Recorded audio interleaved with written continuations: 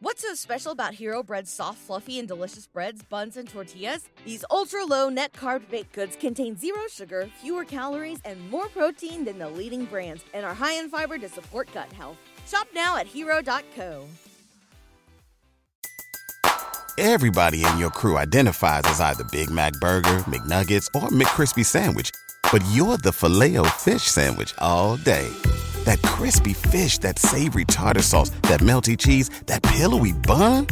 Yeah, you get it. Every time. And if you love the Filet-O-Fish, right now you can catch two of the classics you love for just $6. Limited time only. Price and participation may vary. Cannot be combined with any other offer. Single item at regular price. Ba-da-ba-ba-ba.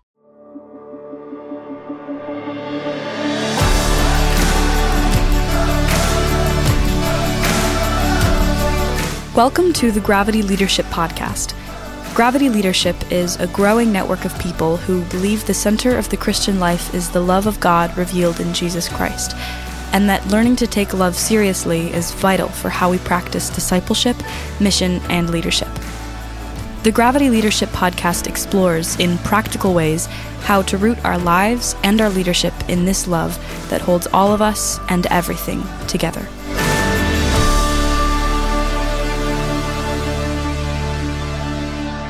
You're listening to the Gravity Leadership Podcast. This is Matt. I'm joined by Ben. And Ben, good day. Hey, guys. Good day. Good day to you. We have a really exciting top of the morning. We always ask for listener feedback. That sweet voice you hear do the outro. It's actually Ben's daughter. I don't know if we've ever said that before. Mm-hmm. Ben's daughter, Raina. And she invites you to share ideas with us. And one of our listeners... Now. I still think she's 9. I know. No. She's not 9 anym's She's not 9. Definitely not 9. Yeah, we would not let her be up at college. She's already totaled one car. So she's definitely older than 9. Yeah, true. No, but she. So anyway, she invites you to share things with us, and a friend of the show, Jenny, who lives in Sweden. She's a pastor in Sweden. She emailed us and introduced us to a friend of hers, a person that she knows, who is a Swedish professor of theology, Stockholm School of Theology. His name's Joel Halldorf. And Joel is a Swedish evangelical, Pentecostal, in fact, and he's written a book about the rise of Pentecostalism in Sweden. And in this series of being a Christian in America, I thought, wow, what if we got an evangelical Christian from Sweden to look at what do you notice about American evangelicalism, dude? Yeah. Just give us an insider/outsider look and tell us what you see. And so this interview is fascinating. We're going to link an article that Joel wrote in the show notes that expands a bit on this interview. I highly encourage you to look at that. He's got a book he published too. But he lifts up the hood of our car. And I just had the picture of, when you look at... those expose shows when they go to a hotel room and you look at a comforter or the duvet and it's fine, and they turn the lights off and they turn the black light on and you see everything the black light reveals, honestly, I feel like Joel shines a black light on our culture and our faith, and it's so invaluable. Anyway, yes, I'm excited about this interview. I had to do it myself. You guys were busy saving the world and loving people, and I was just talking to Joel. Yep. But we have a few announcements, things coming up that you can't miss, or you could, but you might regret it. Ben, you want to share about those? Yes, one of them is the Church in the Wild. Actually, this might be the only one, but we'll see. Church in the Wild workshop. It is coming up November 13th and 14th. This is an online workshop, so you can attend anywhere you live in the world, as long as you can deal with the time difference. It's going to take place Friday night, November 13th from 7 to 9 p.m. Eastern, and then Saturday morning from 10 a.m. Eastern to 1 p.m. Eastern. And Church in the Wild is a workshop about Christian witness in post-Christendom. So what does it look like to be the body of Christ, to proclaim the good news of Jesus, to be an embodiment of a community that the gospel that believes the gospel? What does that actually look like when we're not in charge anymore, when we can't leverage our authority as the people who know what's going on, who are going to tell you what's good for you? I think probably nobody took that posture before, but we have had to learn as the church how to witness to the goodness of God from a place of not being automatically trusted or liked. And so anyway, we're learning a lot about it, and would invite you to come to that workshop. I'm really excited about that. I think it's going to be a really fun event. I'm excited for the content, and also just excited for the conversation that's going to come out of that. I think it's going to be great conversations and great talking points for all of us. Yep. Yeah, that's a good point, Hardman. This isn't going to be a webinar where you just log in and kind of watch it happen, but it's a Zoom call. And so we're limiting registration to the amount of people who can actually be on a Zoom call. So we'll have some interaction. So we'll have teaching inputs and that kind of thing to kind of jog people's thoughts. But after we do that, we are interested in finding out what the learning is in the room. So we don't know everything that's going to be said because we don't know who's coming. So come and say something. Yeah. Share your experience with us, and it'll be part of it. So that's looking forward to that. There's a link to that in the show notes, or you can just go to gravityleadership.com/church, and it'll give you a link to this specific workshop. All right. That's CHURCH. CHURCH. Yep. Capital C or lowercase c? Doesn't matter. Go to gravityleadership.com/church. With no further jiggery pokery, here is Joel Halldorf.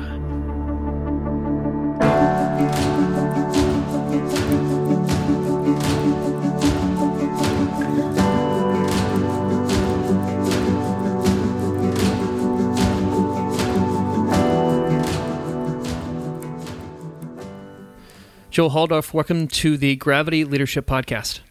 Thank you. Thanks for having me. Yes, Joel is the Associate Professor of Historical Theology at the Stockholm School of Theology.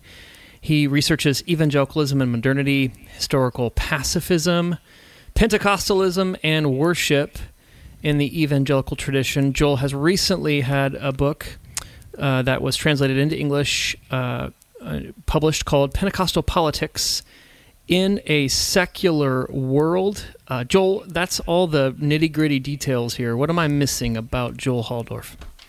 Well, every life is a long journey, but we shouldn't spend this podcast into the details there. But I think you got the formalities right. Yeah, I'm from Sweden. I've been quite a bit in the U.S. I have some family there, and I've done some. Was a visiting scholar at Duke University back in 2008, actually the Obama year. So I've been back and forth since. Okay, just parenthetically, you're on our pod. You're the first Swedish person on our podcast. Oh, what an honor! Thanks. And we have a mutual friend. Jenny is a Patreon supporter of the podcast, and she connected the two of us and said, "Hey, you're doing this series on how to be a Christian in America. I think you should talk to one of my professors, Joel.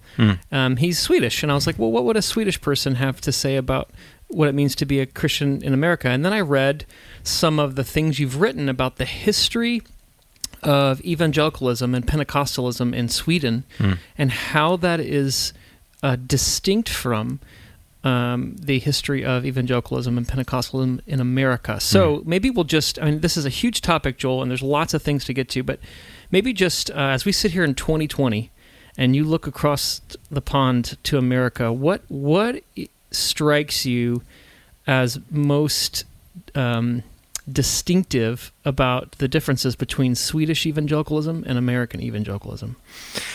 Yeah, so that's a huge question. Perhaps if I answer it like this, that I grew up in a Pentecostal church here in Sweden. I am fourth. My father, grandfather, and great-grandfather were all Pentecostal pastors.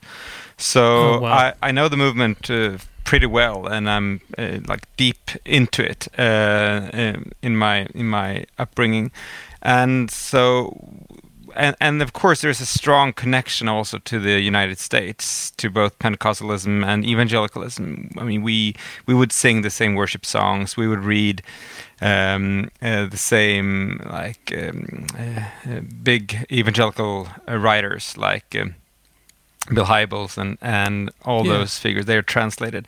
But there's always been one thing that Swedish evangelicals have a hard time understanding when it comes to their U.S. counterparts, and that is politics. It is very, very different. And that's... I mean, I discovered it. My first year in the U.S. was the 2000. I tend to be there when there is an election. I don't know, but that was the Bush-Gore. Yeah, and that was a. I mean, and I talked to my relatives and friends, and I could not understand how you could use the Bible to support welfare cuts or promote the right to have guns. I mean, where I come from, evangelicals are mostly pacifists, and we tend to, be culturally conservative, but economically, historically at least, we've been economically progressives and not wanting a small state, wanting a Christian state, but a state that sort of takes care of the poor and everything. So that's, we speak different political languages. Yes. Okay. So then I hear some big differences here, and I want to double click on these because it's fascinating. In your writings, you detail this a bit. Historically, why this is the case. Mm-hmm. But you mentioned violence. Mm-hmm. Guns, mm-hmm. and the role of the state in mm-hmm. taking care of the poor. Mm-hmm. And so just a few clarifying questions for Americans. We don't know anything about America, let alone the rest of the world. There often is thrown around in America that Sweden is a socialist country. Is that true? And what's true about that and what isn't true about that? Yeah, so we've had a strong, from the 1930s to the 1970s, Sweden had a almost uninterrupted social democratic government, and that meant an expansion of the welfare state and a rather high level of taxation, relatively speaking. There's very few no limits of freedom and so forth, but some areas have been state regulated that are not in the same way regulated in the US, such as media. TV and radio broadcasting was not privatized until the 1990s. After the 1980s, a lot of things changed, and Sweden is moved more in a even more a politically liberal direction, as did all of Western Europe. It was the Thatcher and Reagan years and so forth. Mm-hmm. And so today you wouldn't. We have free healthcare, free higher education, and some things like that. But it's not the comparison with Cuba or Soviet Union. That's just not realistic. That's a caricature or maybe a pejorative boogeyman. Yeah, definitely so. Yeah. Yeah. So let's talk then about how evangelicals in Sweden. It sounds like evangelicals in Sweden are more associated with the left than the right. Yeah, I think you should. As an historian, I like to understand these things by sort of telling a story, and I think you need to go back to the sort of emergence of evangelicalism, or the breakthrough, at least in the 19th century, and then you see that there's quite similar political instincts in the U.S. and in Sweden. The evangelical movement in the U.S. is also is rather progressive then. Working for social justice, working against slavery. The work of revivalist Charles Finney, who is famous, and who women's rights and so forth. And the same in Sweden, that evangelicals come from below, lower class background, and they want a society that is more democratic and that is more just. So in that sense, they share the political instincts of the left. They don't want a revolution, so they don't share the methods. They end up in the political liberal camp, so sort of in the middle between the conservative and the socialist. But they are definitely, more inclined. They have much in common with the workers' movement. That's also of the 19th century. Yeah. And so then Sweden became a democracy, then it left sort of a monarchy. Is that the historical arc? Yeah, exactly. So the democratic breakthrough in Europe and in Sweden is around the year 1900, and it's a slow and steady walk from monarchy to democracy. And I mean, here is also a huge difference from the American historical experience that I mean, the Swedish society of the 19th century is very unjust. I mean, there are big, economic differences and so forth, and there is a sort of a conservative elite of the nobility, the priests, the military, the monarchy that wants to keep the system. But evangelicals in Sweden, and it's the same in Britain, they belong to a progressive middle class, working class, and they want to change this. And this creates an alliance between the evangelicals and the labor movement, who both want the same thing. They want democratic reform, and that's sort of that stamps the evangelical movement, something that remains throughout the 20th century, that they are sort of liberal, left-leaning. I mean, it's starting to change perhaps the last decade or so, but we can talk about that later. But that's the sort of like the instinct. Yeah, so let me see if I got the gist of this, which is the monarchy in Europe and in more particularly in Sweden was aligned with the state church. Was it a Lutheran state church? Yeah, Lutheran state church. And they were the conservatives. They wanted to conserve the power and the few and the strict hierarchy of the monarchy, et cetera, et cetera. And there were some pretty bad economic repercussions for people who weren't, in charge. And so then evangelicals found political advocates and comrades, no pun intended, with the Labor Party, right? So the Labor Party, the left wanted to create democratic freedom and give power to people and have it be more of a democratic republic than just a monarchy. And so the evangelicals and Labor Party aligned 150 years ago to advocate for that, and they really haven't split up since. That's a good summary. Yeah, which is a different story than in America. So I know you've studied this. So how would you then? Could you tell the story of America and draw out the contrasts about how evangelicalism emerged within, the last 100 years here? Yeah. So you have one thing is to see the role of the state in the different political projects, where in Sweden and in much of Europe, the democratic state becomes sort of a vehicle for reform and freedom, basically. While in the US, you have a founding myth that is that the freedom is freedom from the state, because that's the Pilgrims. I mean, they went away from the oppressive states of Europe and established. So there's a strong, culturally in the US, a strong anti-statist theme that is not so strongly present in Europe. So that's one thing. But then you have some conflicts in the early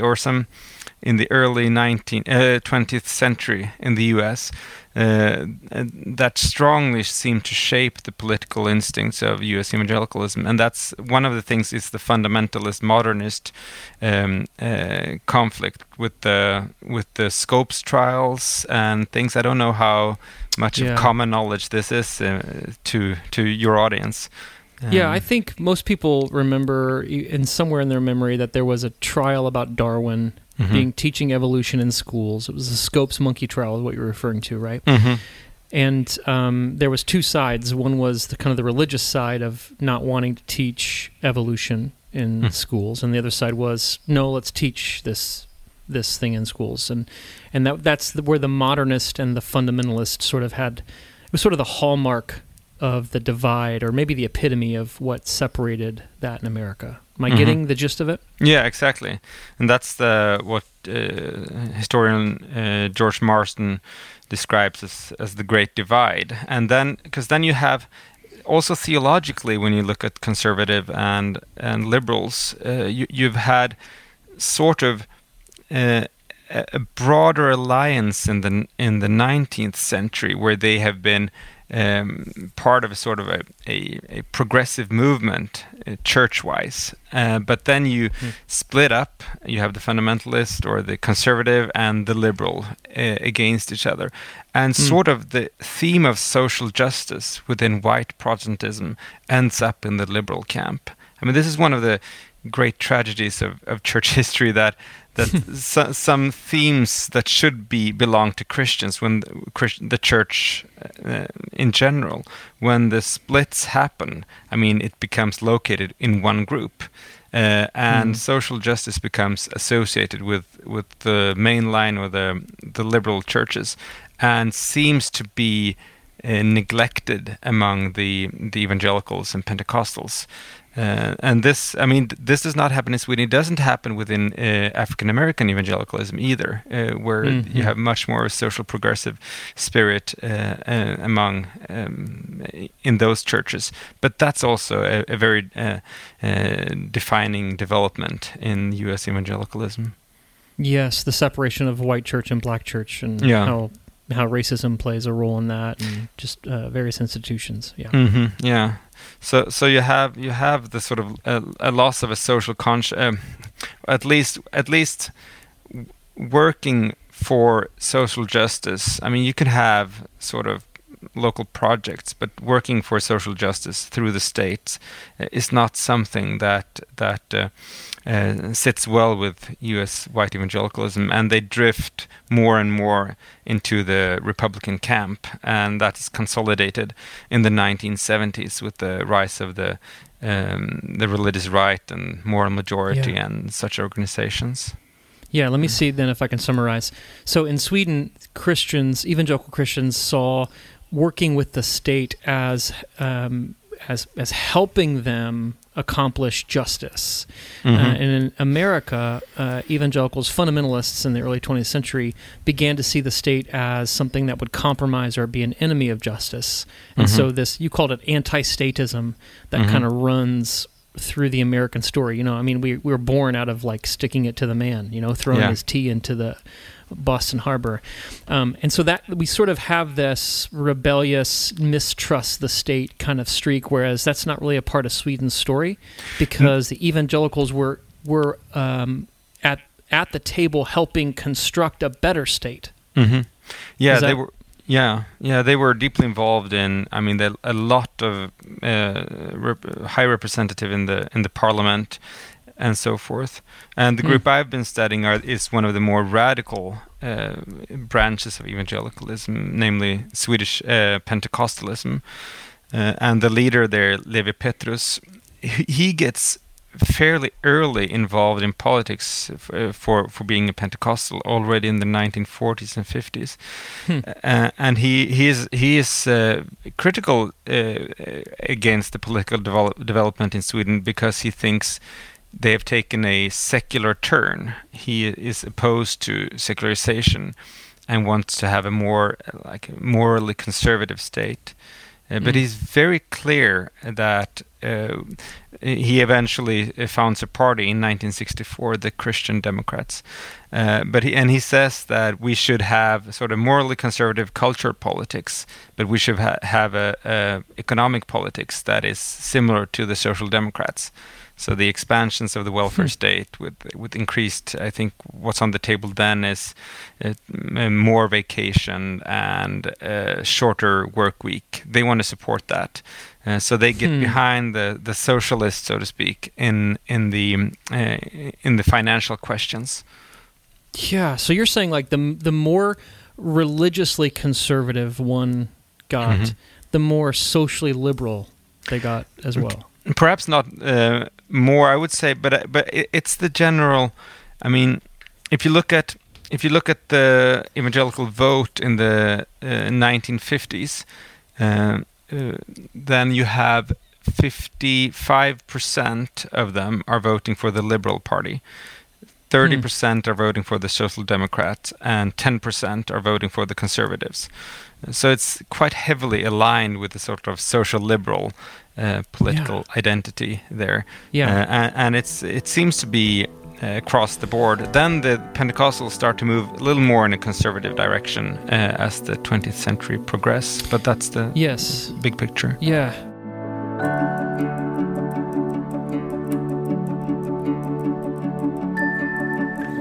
This podcast is brought to you by Gravity Leadership Academy, our 10-month online training intensive for Christian leaders who want to root their life and leadership in God's love and bring lasting transformation to their culture.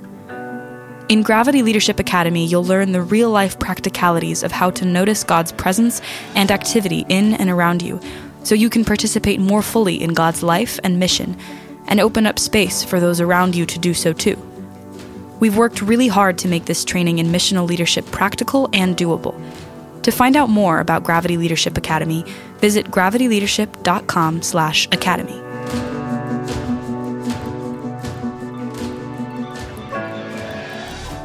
One of the other distinctions I'm hearing you talk about, Joel, that I think is fascinating is that there was never a time, it seems like, when evangelicals were divided about social justice. So social justice is part and parcel to what it means to follow Jesus.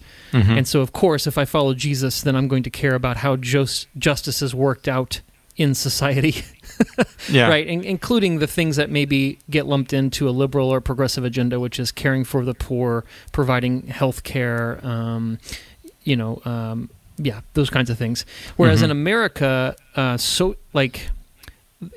almost a religious slur nowadays to be called a social justice warrior.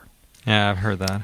Yeah. And so, like, for instance, if you say Black Lives Matter, in some white evangelical spaces, many, you're kind of a pariah. You're sort of it's verboten to say that.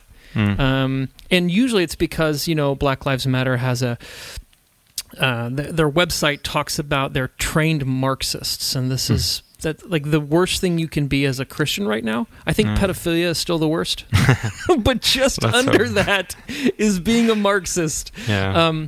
And so I don't know if is there an anxiety in Sweden about any of that, or is that a uniquely American thing?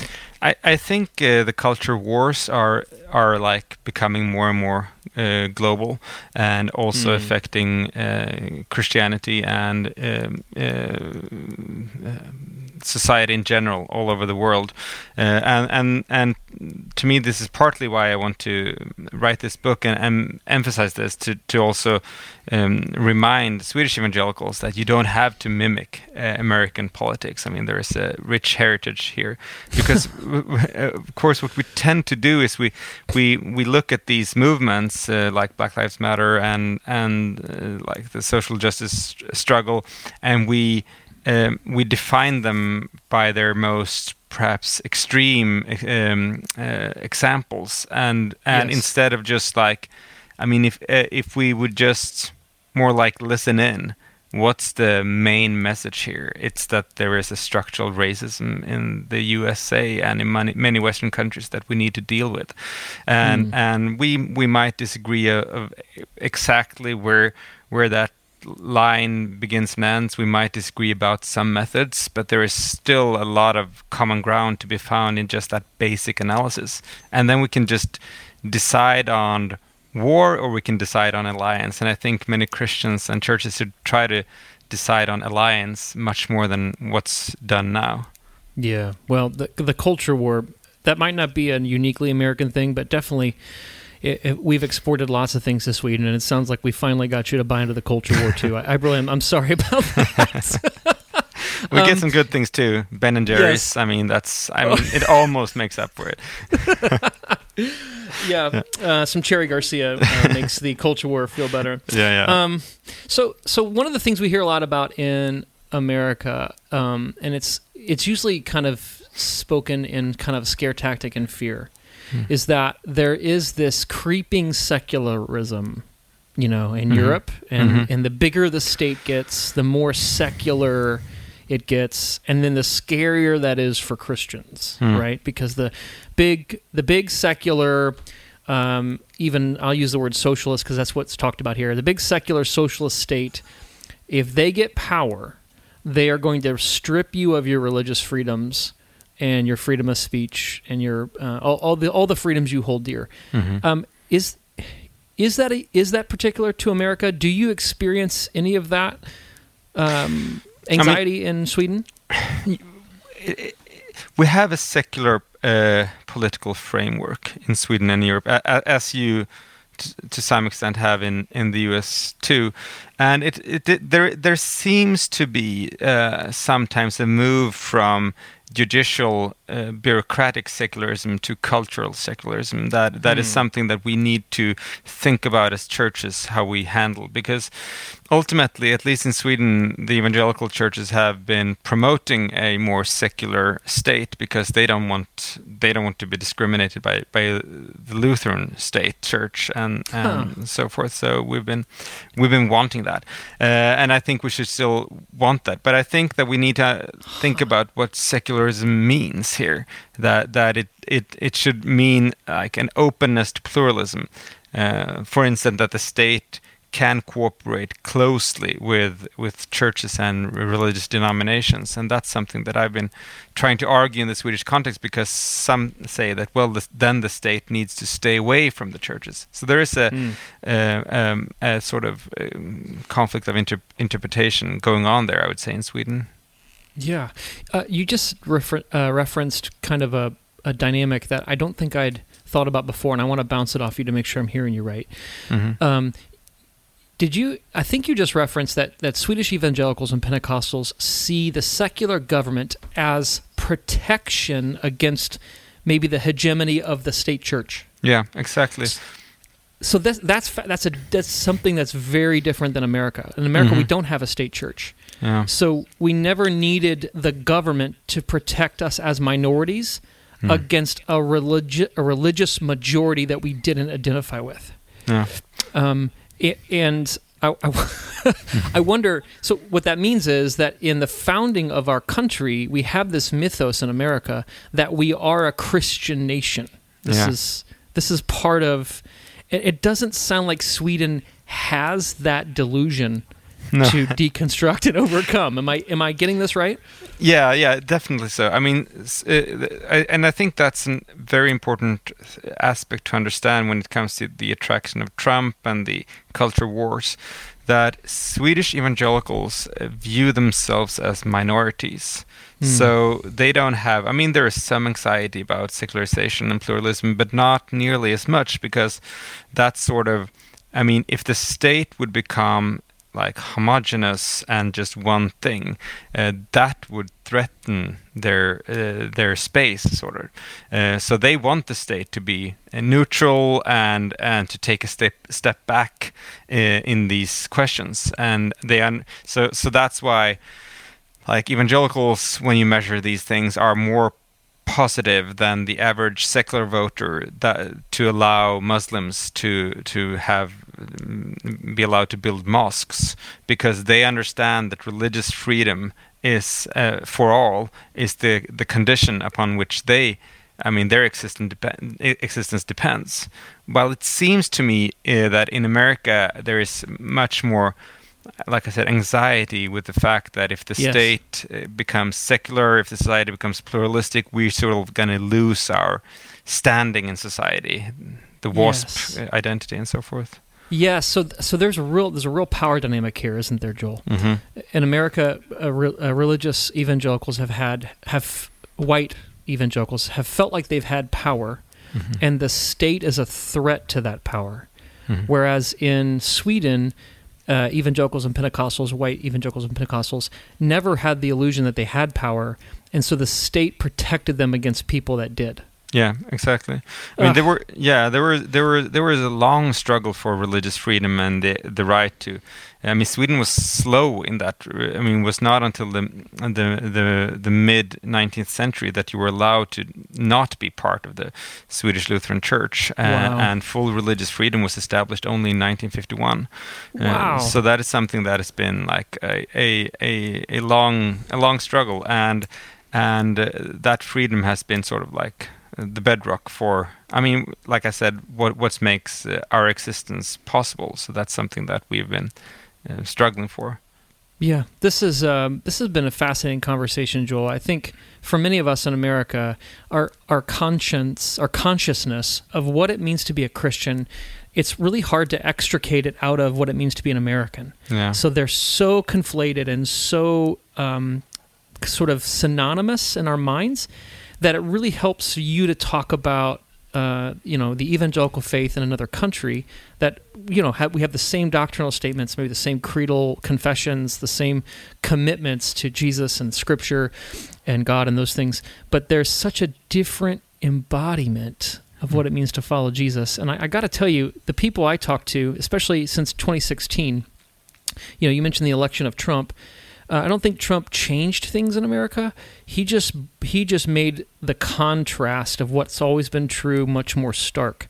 So he brought the blacks and the whites. I mean that in terms of, not in terms of race, but in terms of the hues were much more sharp, and there were less grays, and we could see things more clearly. I wonder, as we wrap up here, Joel, what would you, if you were talking to a family member who was trying to get their bearings in America of how to be a faithful Christian, but engaged politically, what would be some of the encouragement, some of the exhortations you would give us?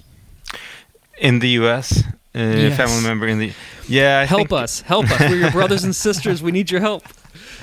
Yeah, I mean, it seems like the mission of the church in like through all history has been seen itself as the peacemakers. I mean, that's what Jesus called us to. And if you look at many of the rituals of the church throughout history and in the liturgy today, they are involved in creating peace. The greeting of the peace, I don't know what you call it in English. Passing of the peace. Exactly, yeah. And the fact that you have a meal there and so forth.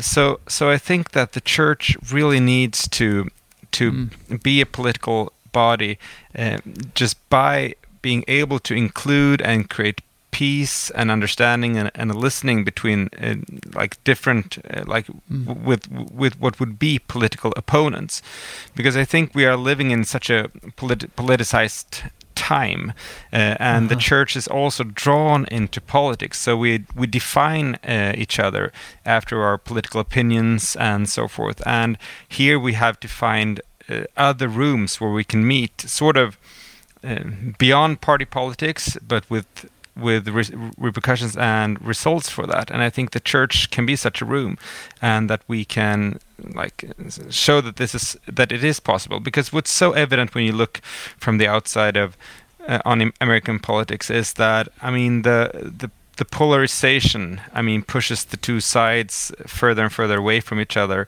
and makes the system very dysfunctional and creates extremism.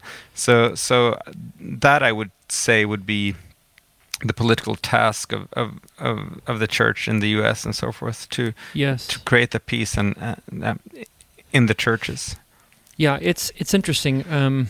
You don't often hear evangelicals in America advocating for and putting their stake in the ground with peace. You don't. There's kind of a militarism and a nationalism, and maybe it's caught up in this American masculine kind of violent imagery we have, and we have all these warrior images and soldiers of Christ images, and I'm just struck, Joel, that you're right, that our faith, our scriptures, our tradition, church history, the flag is firmly planted in the ground of being a peacemaker. And if we only knew the things that would make for peace, that we would be saved from our violent, destructive ends. And so I receive that as a challenge. I'm just wondering, what would a political imagination in America for Christians be if we decided that making peace, reconciliation, if that became the thing that we were known by politically? Exactly. And the other things we're known by, maybe if those were turned down. Well, Joel, this has been really fascinating. I know we just scraped the surface of the things we could talk about, but I do want to just thank you. I think the brief sketches of history of Sweden and then America, and describing how even it's possible to be evangelical, to hold to, the doctrines and creeds and truthfulness of our faith, that it can embody a different politic, a different way of being in the world than what we usually see scripted in America. I think you've really helped our imaginations maybe grow a bit today. How can people connect with you virtually? Are you active on the social medias? Yeah, I have a Twitter account at Joel SH. That's my Twitter handle. I don't know how my Joel. It's my initials, Joel Samuel Haldorf. That's what it is. Great. So you can also just. I think there are 2 of us in the world, so you can just Google me, and then you'll find either this other poor guy. Or me. I have somebody's name's Matt Ebby, and so my Twitter handle has 3 T's, Matt Tebby, but his Twitter handle only has 2 T's, and his Gmail only has 2 T's. He gets all kinds of messages from me, so I know what it's like to have a poor person that gets mistaken as you. Exactly. The book again is called Pentecostal Politics in a Secular World: The Life and Leadership of, I'm going to mess this guy's name up, Levi Petrus. I'm pretty good. Yeah. No mess up. Oh. Good. Joel, bless you. Yeah. Thank you for being with us today. Likewise. Thank you for having me. Thanks.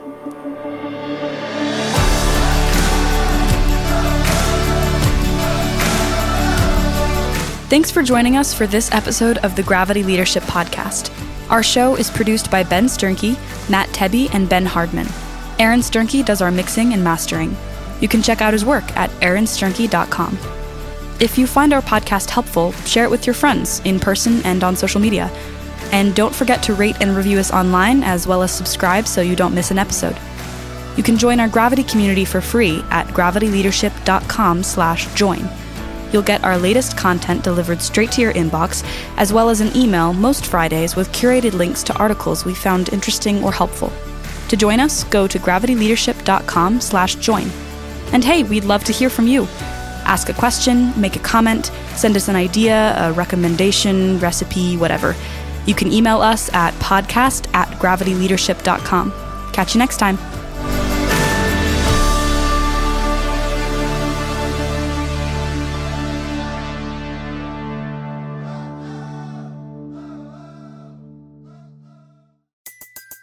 Everybody in your crew identifies as either Big Mac Burger, McNuggets, or McCrispy Sandwich. But you're the Filet-O-Fish Sandwich all day. That crispy fish, that savory tartar sauce, that melty cheese, that pillowy bun. Yeah, you get it. Every time. And if you love the Filet-O-Fish, right now you can catch 2 of the classics you love for just $6. Limited time only. Price and participation may vary. Cannot be combined with any other offer. Single item at regular price. Ba-da-ba-ba-ba.